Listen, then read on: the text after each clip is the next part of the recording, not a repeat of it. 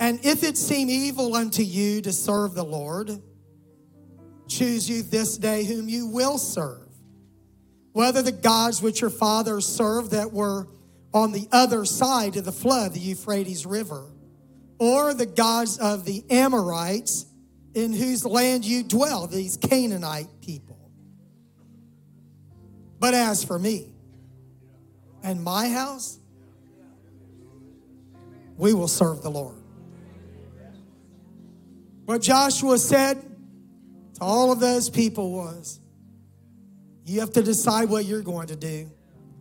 We made up our minds in our family. I've made up my mind. I'm going to fight for my family. We're going to serve the Lord. God bless you. Please be seated.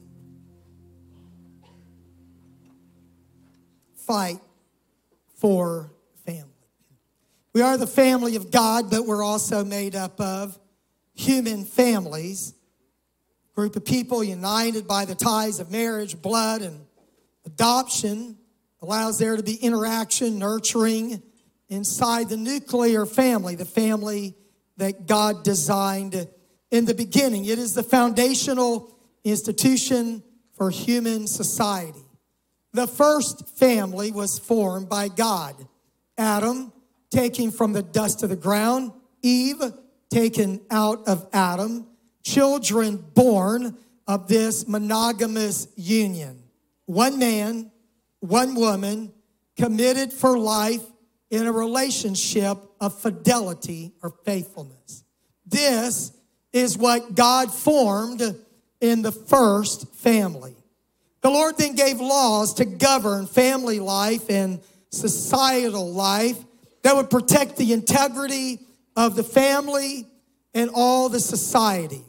As a result of obeying God's commandments, it would protect individual integrity, the security of the home, and indeed the entire nation of Israel. God gave Moses the 10 Commandments, those 10 covenant relationships that he established with us.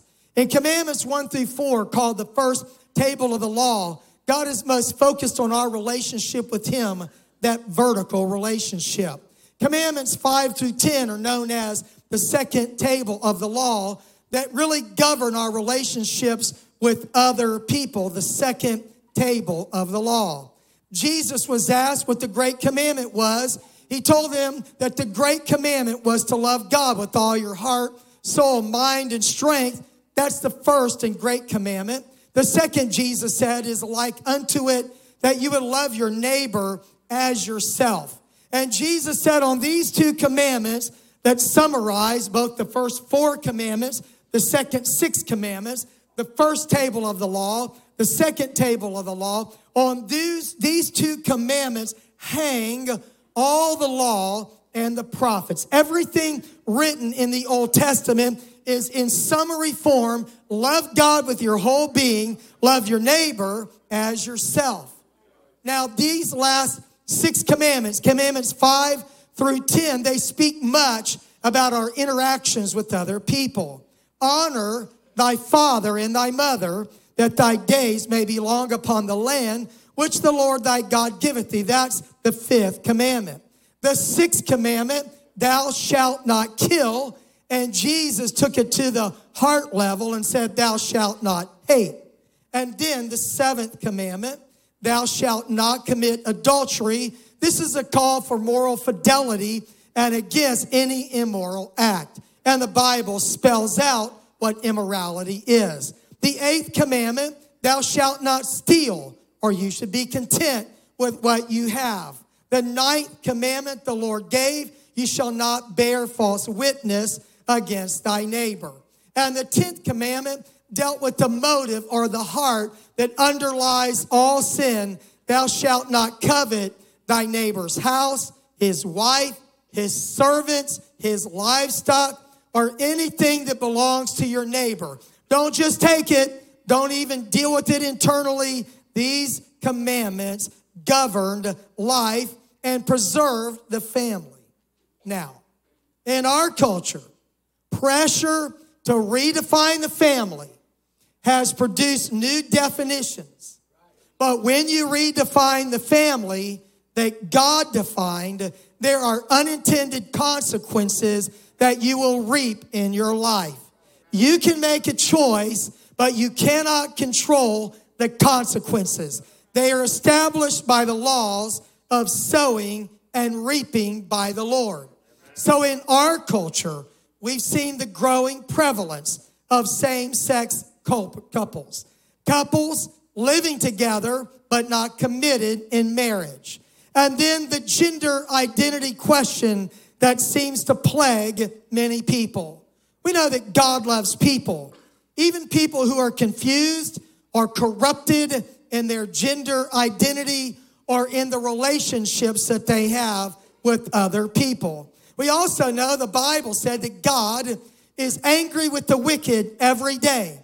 People who go on in their wickedness are on the wrong side of the wrath of God. Amen. My mission today has not been to condemn anybody, but to call us to a commitment to Jesus Christ and His Word. Amen? Amen. It is not my place, not my right. I'm not qualified to judge anyone, but the Bible says that God will judge immoral people. My mission today is to teach the truth and fight for family. The Bible says that righteousness exalts a nation, but sin is a reproach to any people. If we want our nation to be blessed, then we need to live in a way that God can bless us. If we want God to bless our family, then we need to live in such a way that God can bless our family. We can't ask God to bless the mess that we've created by breaking His Word. Amen? The state of the family is a state of concern. A Pew Research Center study published September 14th, 2023, made the following observations. The American family has undergone significant change in recent decades. There is no longer one predominant family form, and Americans are experiencing family life in increasingly diverse ways. In 1970, 67% of Americans aged 25 to 49 were living with their spouse and one or more children under the age of 18. Over the past 5 decades, that share has dropped to 37%. There's been a 30% decline in biblically ordained family structures. So we see in our culture, married with kids, living together with kids, living as a single parent, married with no kids, living together with no kids, and parents with other families. And then since 2015, same-sex marriage became legal nationally in the United States of America. And the proportion of Americans living in same-sex marriages has really gone on the increase. In 2021, the Census Bureau of 2020, there were over 700,000 same-sex married couples in the United States, or about 1% of married couples. There's an additional 500,073 same-sex couples cohabitating but not married. In total, about 1.2 million same-sex households in the United States of America. Now, this is a small minority of households in our country, but I would like to remind you that Satan is never content with the minority. It's like Paul said, a little yeast changes the entire loaf of bread. And a little sin gone unchecked in your life, in your family, in your country will corrupt the entire country. When Abraham was bargaining with God to spare Sodom and Gomorrah, he got down to say to God, if you can just find 10 righteous people in Sodom, will you spare this city? In Sodom, the scale had tipped, and they were no longer a minority, not 1%, but the majority of Sodomites were living in immorality, and God destroyed that city. So I just want to say to you, at what point do we become alarmed? At what point do we fight for our families? At what point do we say, as for me and my house, we shall serve the Lord? For erosion turns into an avalanche, and a little becomes a lot. So I say in your life, you need to take a stand today for truth and for God. And you need to say, as for me and my house, we shall serve the Lord. There's a growing concern over children, young people, young adults, and older people who struggle with transgenderism. 1.6 million adults and youth identify as transgender. 0.6%, 13 to 17. Like 0.5% of adults. And you can go through statistics, search for them, and find them. And it's heartbreaking to see a person, not by nature, but by nurture. Not by the way God created them, but by how their mind has been confused by culture, by education, by the absence of a father or mother figure in their life, by Satan, by certain perhaps traits in their life that parents didn't know how to work with. Here is an innocent child struggling with who they are. What is their sexual identity? I'm not here to condemn those people, but I am in here to condemn the sin of changing what God made you to be into something God did not design you to be. We need to rescue confused people out of that delusion. The increase of gender dysphoria, as I kind of said, is not the lack of a nature that God gave, but a lack of healthy nurturing of children that grow up in often dysfunctional homes. God gave us the biblical model for a family. I referred to it, but I want to specify Genesis 1:27. So God created man in his own image. In the image of God created he him, male and female created he them. And God blessed them, and God said, be fruitful and multiply and replenish the earth. He said more about subduing it.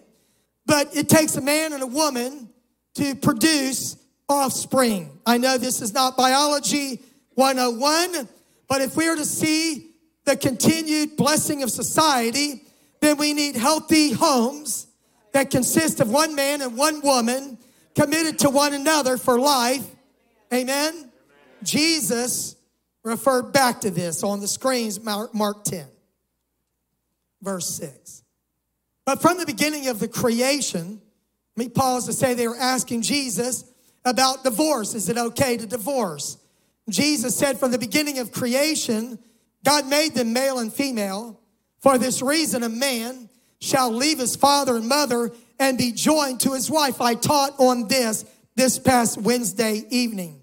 And the two shall become one flesh. So then they are no longer two, but one flesh.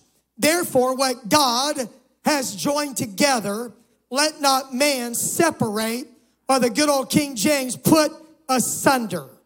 Now, the sociological impact on families who are struggling is huge.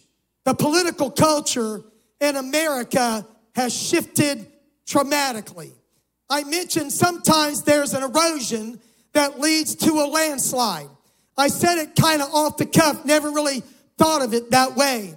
But eventually there will be a landslide if you allow erosion to continue. So we're seeing fewer marriages form. Marriage later in life. Marriages more likely to end in divorce. Marriage deciding to not have children or to have very few children. I read that, let a man have his quiver full of them, that a full quiver was 5. Most of us don't have 5 children, but I'm just saying whatever that means. But if you just have 1.2 children or 1.8 or 2, you You're barely replacing, you're not multiplying. So there you go. There's no conviction in the room right now, but I'm just kind of talking about where the family's headed. Then, living together outside of marriage has gone from forbidden to rare to almost expected. Maybe you're like test driving that person like you would a car before you buy. That's more common in our culture. People often say we've been together X number of years. We've been married so many years. I always wonder, what does together mean? Holding hands, dating, exactly what do you mean by that? But surveys show that the family no longer holds the same place in the minds of Americans as it used to. So today, and in this month of February, I've just come to teach on the family, preach on the family, fight for the family. It is the core of a culture, and if we have a strong culture, it must be sustained by godly, healthy families. Dysfunctional homes lead to a lack of educational attainment, trouble in schools, crime increasing, depression, hopelessness, despair, immorality, confusion over gender role. Our culture must be a firm foundation for a family. Many years ago, Judge Joseph Story on the Supreme Court in the early 1800s said that marriage is the parent and not the child of society. It is the source of civility and a sort of seminary for the republic. In other words, he said the country didn't build the family built the country. And if we want the country to be healed, the family must be healed. And if the family is healed, then we must let God forgive us and heal us. And we must fight for family. Psalms 11:3 asks the question, if the foundations be destroyed, what can the righteous do? When the foundation erodes away, when it's destroyed, then the superstructure, the building that is built on it will collapse. And we are seeing the collapse of a culture because of the eroding and the foundation that is being destroyed. But I have come in the Word of God, in the power of the Holy Spirit, to help rebuild the foundations that may be crumbling, that God would help restore the family to us and to our country and to our culture. February this year, I preached from Malachi 4 and 5. I just want to read these two verses again, the last two verses of the Old Testament.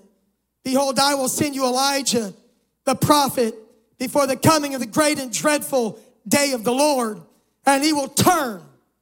Repentance is a turn, amen? And he will turn the hearts of the fathers to the children, and the hearts of the children to their fathers, lest I come and strike the earth with a curse. We are acutely aware of the modern assault on the family and the attempt to deconstruct the foundation of family. But I want to just remind you that the family has always been under attack. From Eden to the end of the world, Satan has always tried to divide and destroy the family. In the days of Joshua, this leader who is in the last chapter of his life, the final days of his earthly existence, he is going to transition out. A future of uncertainty exists for the people of God. They will go from Moses to Joshua to the judges that would come and go through that period of time when every man did that which was right in his own eyes. There was no king, no leader in Israel. Joshua had succeeded Moses as leader. Moses led them out of Egypt. Joshua led them into the promised land. But now he will die, and the people will serve the Lord as long as he lives and as long as his peers live. But they're headed in a direction of paganism and idol worship. So Joshua calls all the leaders of Israel together, and God begins to speak through him to them.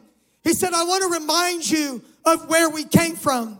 Your forefathers, they worshiped idols on the other side of the Euphrates River, in the land of Mesopotamia, in Chaldea. And then when we were in Egypt, some of us succumbed to idol worship of the Egyptians. But God brought us out, and now he's brought us in. And God has been faithful to us all through the 430 years of bondage, all through the 40 years of wandering in the wilderness. And now here we are in the land of Canaan, and God has brought us to a crisis point, to a pivotal time in our history. So in Joshua 24:14, he calls them and says, now, therefore, fear the Lord and serve him in sincerity and in truth, and put away the gods which your fathers served on the other side of the flood and in Egypt, and serve the Lord. He said, I want you to have a healthy fear of God, a reverence of God. Even in the New Testament, the Bible said, for our God is a consuming fire. He will judge all sin and unrighteousness. It is appointed unto us once to die, and after that the judgment. So Joshua said, fear the Lord, and then serve him in sincerity and in truth. It is one thing to be sincere, and we should be sincere, but sincerity alone will not save you. It also takes truth. You have to believe the truth and not a lie to be saved. So Joshua calls them not just to lopsided religion, but loving God with your heart and loving God with truth the way God says you should love him. One without the other is imbalanced and will lead to failure. He tells them to put away all the strange gods. It's amazing that after coming out of the Chaldees, after coming out of Egypt, evidently there's some of the gods of the past that have sneaked back into their camp. Among them are gods from Mesopotamia. Among them are gods from Egypt. But now Joshua says it's time for a house cleansing. We've got to get rid of everything that we brought along, all the stuff that has attached itself to us, because God wants to give us victory, but we've got to clean out our houses, clean out our hearts if we're going to see God work for us. And then he says, choose. You got a choice. He didn't tell them to just live off of emotion, come to church and get involved in the service and feel good, walk out and be the same. He said, you need to choose. Joshua 24:15, our text.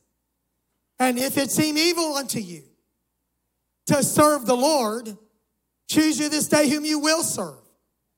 Whether the gods which your fathers served that were on the other side of the flood, or the gods of the Amorites in whose land you dwell.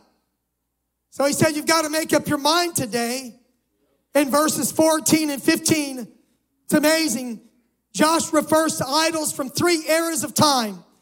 The gods of the Chaldeans, the gods of the Egyptians, and the gods of the Amorites, the gods of the people that lived around them now in Canaan land, the ones they were supposed to conquer and kick out of their land. So Joshua says you've got to make up your mind, but you're going to serve something. So if you don't want to serve God, he said, pick your God. Pick the God of the Chaldeans, the Egyptians, the Canaanites, those Amorites. But pick a God, because you will serve someone. You will serve something. You may think that you're just your own person, that you don't worship anything, but we are creatures of worship.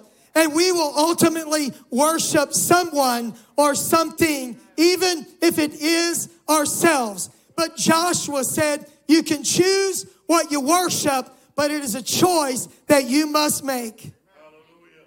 Gods of the distant past, gods of the past of Egypt, gods of the peers around you. That you will serve something or someone.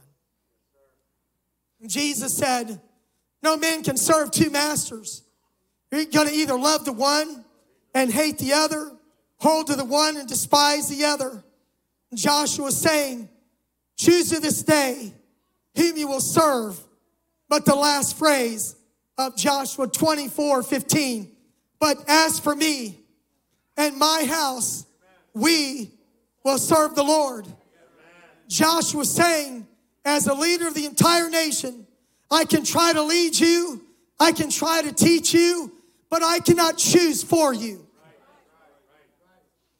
God gave you a free will, and he's not going to force you to serve him. If you want to go to heaven, you'll choose to serve him. But Joshua was saying, as a leader, I cannot impose my will on you. I cannot force you to love God. But he said, I've made up my mind that as for me, I've made up my mind. And as for the house I'm going to lead, I've made up my mind about the way I'm going to lead my house. As for me and my house, you do whatever you're going to do. Serve whatever God you choose. But if for me and my house, we're making a decision today. We've made a choice today. As for me and my house, we will serve the Lord.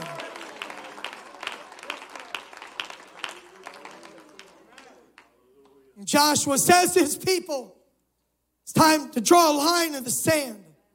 It's time to take a stand. No more ambivalence. No more sitting on the fence. No more indecisiveness. No more trying to decide one day to the next whether you're going to serve God or not. It is not an emotion. It is a choice. And with the choice comes power and grace from God. God will never force you to repent, but when you do, he'll give you the power to live a changed life. God will never force you to choose, but when you choose, he will give you the power to live out the commitment that you make when you choose. Choose you this day whom you will serve. You've got to make up your mind to fight for your family, Joshua.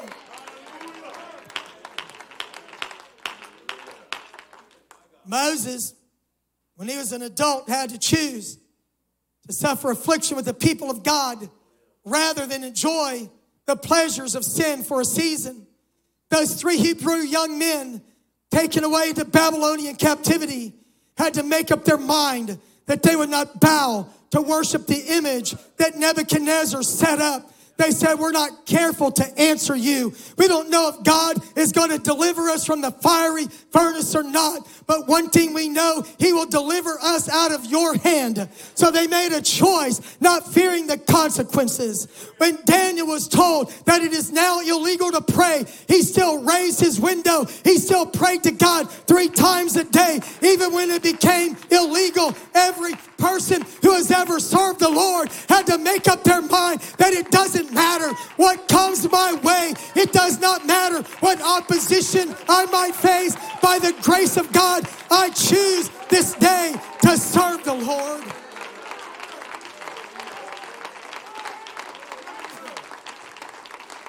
In the early church, the apostles, they had to make up their mind that they would preach the truth when they were threatened, beaten, jailed, and martyred.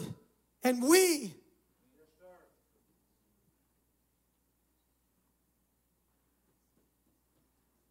who may be a little soft compared to our persecuted brothers and sisters in difficult places around the world, we need to pray.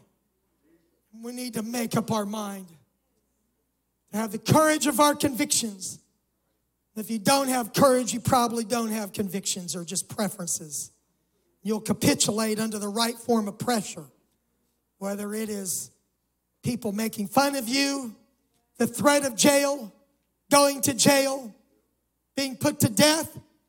If you'll capitulate for anything, it's a preference and not a conviction. So says the Supreme Court in a distant case. So Joshua said, don't choose tomorrow, because tomorrow never comes. This is the day of salvation. So he calls him to a day. Choose you this day. Quit putting it off for a more convenient season. Quit saying when I get older, when I graduate, when I get this job, when I get married, when our children get over. Quit putting it off. Choose you this day whom you will serve.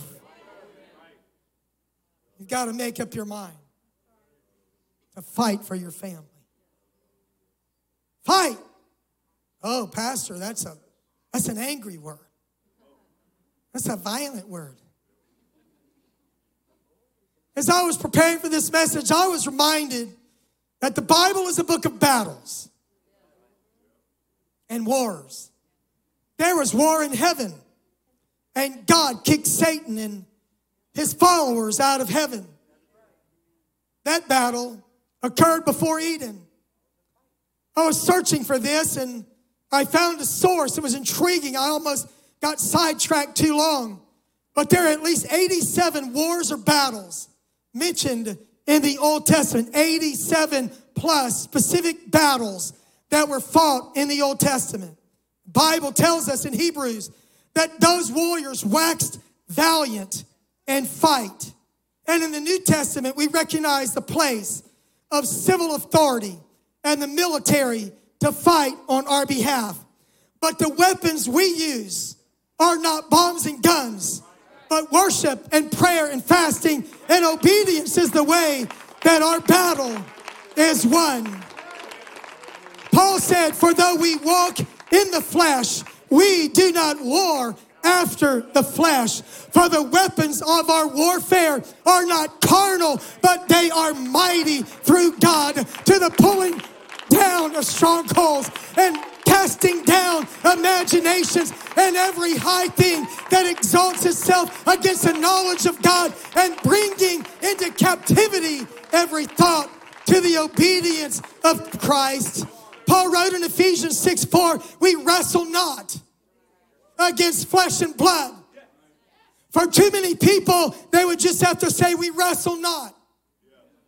Paul's saying we wrestle, but we don't wrestle with our fists, with our bodies, with jiu-jitsu, and maybe there's a place for that. I don't want to get into that. But he said we've got a superior warfare. We wrestle not against flesh and blood. We're not fighting the sinner. We're not fighting the person who is corrupted. We're not fighting the person who is confused about their gender identity. We're not fighting against the person who's struggling, who's cohabitating outside of marriage. Our weapon, our warfare is against the devil and against sin and the spirit of the age. We wrestle against principalities, against powers, against the rulers of the darkness of this world. We wrestle against spiritual wickedness in high places. So if you're not a fighter, you're a quitter.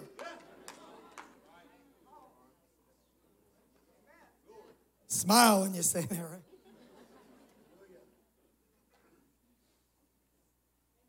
You're going to let peer pressure, life, sin, culture push you around. I've learned that if you don't stand for something, you will fall for anything. You've got to choose. You've got to make up your mind. You may feel weak, but you can wax valiant and fight. As you choose, God gives you power to live out that choice. Paul said, to fight the good fight of faith and lay hold on eternal life. You're going to get to heaven by pressing your way there, by saying no to sin and yes to God, by submitting yourself to God so you can resist the devil. You're not going to make it to heaven just kind of wafting through life like a gentle breeze. I'm glad the Holy Ghost is described like a rushing, like rivers of water, right? I'm glad it's described as a rushing mighty wind, not a passive force, but a powerful force. Paul said, I fought with the beast at Ephesus. Probably he didn't wrestle with the lion, but he wrestled with the spirits of that city as he established the gospel there. So today, I'm calling you to fight for family. This is a call to arms. Everybody in the family of God, to fathers and mothers, to sisters and brothers, to young and old, to single and married. We need to fight in the spirit and by our example for family. Fight for family by living with integrity, creating a covering for your family. Fight for your family in prayer and fasting. Fight for your family by taking a stand against evil. Fight for your family by standing for what is right. Fight for your family by establishing boundaries in your life and in your home. Other families may not feel the same as you. You cannot choose for them, but you must say, as for me and my house, we're not going there. As for me and my house, we're not watching that. As for me and my house, we're not listening to that or playing that game. As for me and my house, we're not saying that. We're not wearing that. We're not doing that. We're not joining that conversation. We're not aligning with those cultural norms. As for me and my house, we're not aligning ourselves. We're not going to like what God hates. I wish some of us would wake up about what we like on social media. Don't like what God hates. As for me and my house, I'm not supporting that agenda. I'm not supporting that spirit. As for me and my house, I will stand up and speak out. I will not lie down and die. As for me and my house, we will vote the values of the Bible. As for me and my house, we will serve the Lord.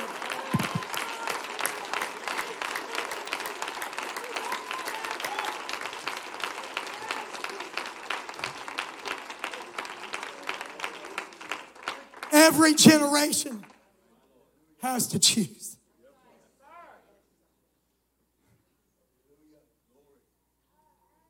I cannot live on the choices my grandparents made. I'm blessed by them. I cannot live on the choices my parents made, but I'm blessed by the way they raised us because of the choices they made. But over and over in my life, as a child, in my teen years, in early adulthood, there were places, crisis points in my life when I had to choose who I would serve and what I would walk away from and what I would walk toward. And in our generation, there is the myth that you can have it all, that you can love God and serve evil. There's this passage, I put it outside my notes, it's too long, but there was public worship and then private paganism that existed in Israel under numbers of kings. It'll be a future study. What we don't want is that you come to church and worship God in public and then you go home and you've got a high place of sin and idolatry and paganism and carnality in your home. We've got to get homes right and church right if we're going to get a culture right. Every generation has to choose.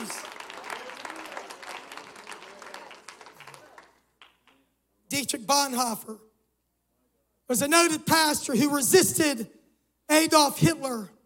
I do not agree with everything he said or did, but he said silence in the face of evil is evil itself. God will not hold us guiltless. Not to speak is to speak.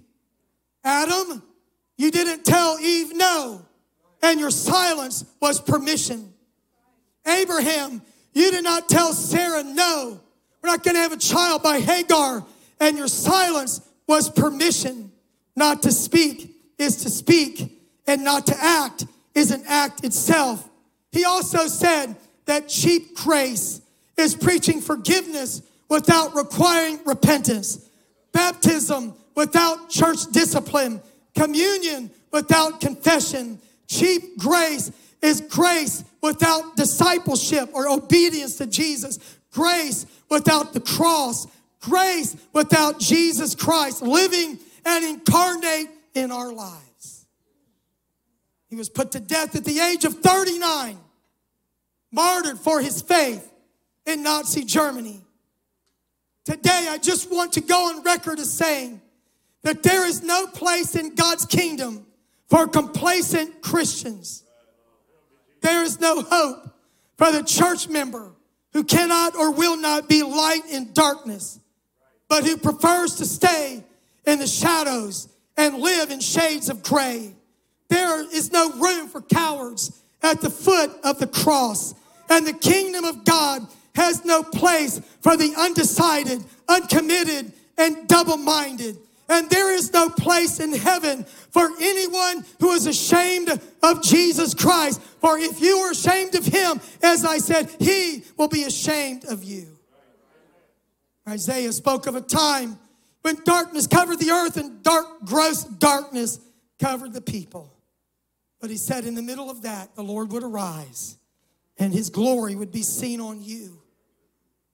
We, as the children of God, shine as lights in the world, and we hold forth the word of light. We are lights in the darkness of this world. We must be a contrast culture in the way we think, in the way we live, in our eternal values. We look at things that you cannot see that are eternal. We live by a totally different value system than the fallen world around us. Fight. You've got to fight for family. When David was king of Israel, there was a famine in the land. David asked the Lord why, and God said, well, because Saul destroyed the Gibeonites. He annihilated them, and so this famine has come, and you've got to find a way to make amends. So David goes to the Gibeonites, and I'm not sure the deal he struck was exactly what he should do, but this is what he did. They said, we want you to deliver to us the descendants of Saul, sons and grandsons, and we're going to kill them, we're going to hang them up to be exposed to the elements until their flesh rots, and everybody will see the shame on them that they brought on us. So David agreed. And the Gibeonites killed the sons of Saul, his descendants, 7 of them, and hung them on trees. 2 of the men that they killed were sons of a woman named Rizpah. Her boys are hanging out there, rotting, exposed. The Bible said that Rizpah, the daughter of Aiah, the mother of 2 of the men, she went over to where that horrible sight was. Nobody would dare even look at it in this congregation, and not me. And she spread some burlap on a rock. She camped out there. The Bible said she stayed there the entire harvest season, possibly as long as 5 months Rizpah stayed. And in the daytime, when the scavenger birds, the birds of prey, tried to come down and tear at their flesh, Rizpah would chase them away. All day long, for 5 months maybe, she kept the vigil of saying, I know they're dead, but they're still mine, and you can't have them. And she fought for her family. When the sun went down and the night came, coolness came, and the wild animals would come at night, the predators, the Bible said that Rizpah, she stayed there at night, and she stopped the wild animals from eating them at night. Rizpah, day and night, kept the vigil over his sons. I thought about the commitment that this concubine of Saul demonstrated over her 2 boys.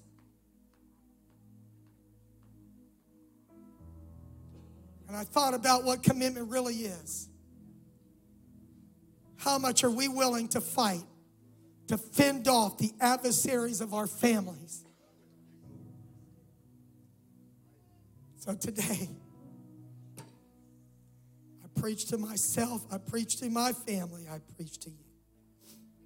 Choose you this day whom you will serve. Will you fight for family?